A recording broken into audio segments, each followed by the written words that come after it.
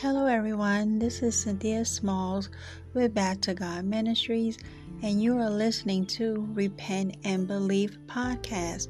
I pray that all is well in your lives, that you are standing strong with Jesus, that you are waiting for our bridegroom to come back for us. Hallelujah. Okay, I just wanted to talk about I'm waiting for my bridegroom to come back for me. He said that he is leaving for a little while, but that he's coming back for me. Oh, how I am waiting for him to come. I am the anxious bride, just waiting for her bridegroom to return. He said that he was going to prepare a place for me in his Father's house, and I know with that, he is getting everything ready.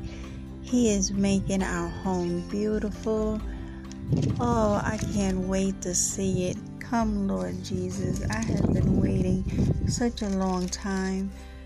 Lord, I gave up my life for you because you have given up yours for me at a price that I could not have paid on my own. I need you, Lord, and I'm waiting for so long, but I will be patient and I will do what you tell me that you want me to do to further your kingdom. Lord Jesus, I know you will never forget about me.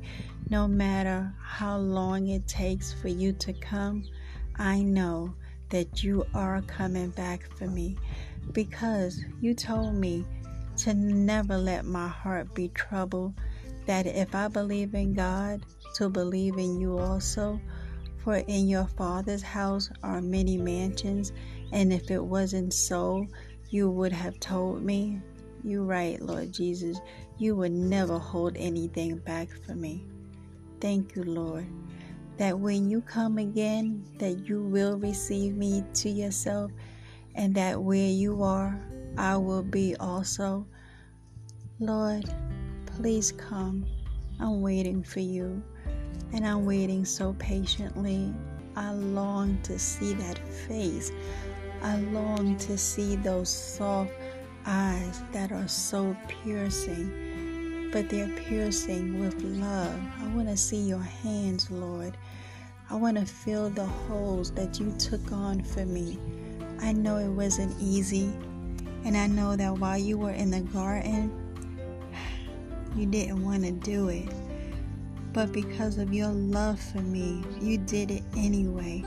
You did it not on your will, but what the Father wanted. Lord, that touched me so much. What would I do without my Lord? I can't even imagine. That's why I can kick myself for all the times I try to run my life the way that I saw fit. It wasn't right. And I messed it up each and every time. That's why I need you, my Lord. You are my husband. You are my relationship.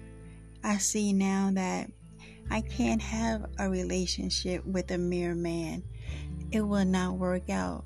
I believe that you called me to yourself, and you need all of me for the work that you have already ordained for me from the foundation of the world.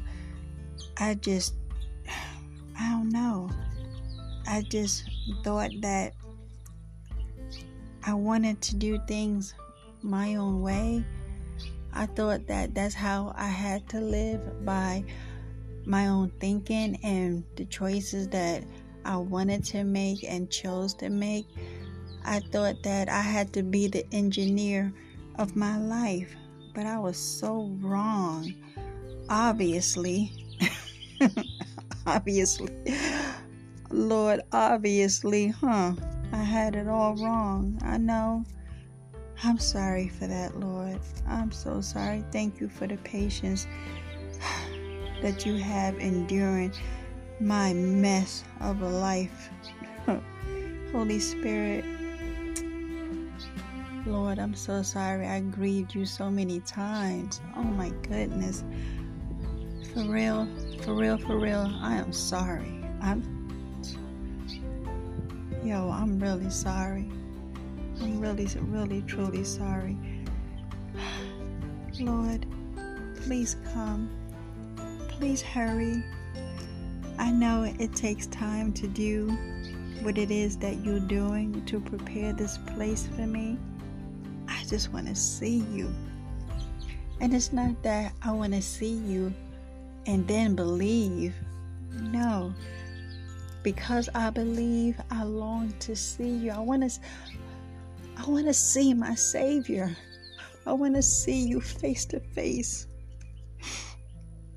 I know. It's going to be done in all good time. I know. And I'll have patience. But that won't stop me from praying. Come, Lord Jesus. Come. I need you. I need to see you. I want to see heaven. I want to see my family. I want to see my babies. I want to see the Father. I want to see the Holy Spirit. I want to see wisdom. I want to see the kingdom. There's so much I want to see. And I know there's so much to do here too. There's souls that need to be won. There's sticks that need to be pulled from the fire. I know, Lord, there is a lot of work that needs to be done. And I'm strapping up and I'm ready to do those works, because what's getting me through all of this, Lord, is because it is appointed once for man to die. And I'm looking forward to that day. I am. I know my loved ones are going to miss me. And it's scary. I never died before. I don't know what to expect. But I do know, and I trust that you will be there on the other side waiting for me.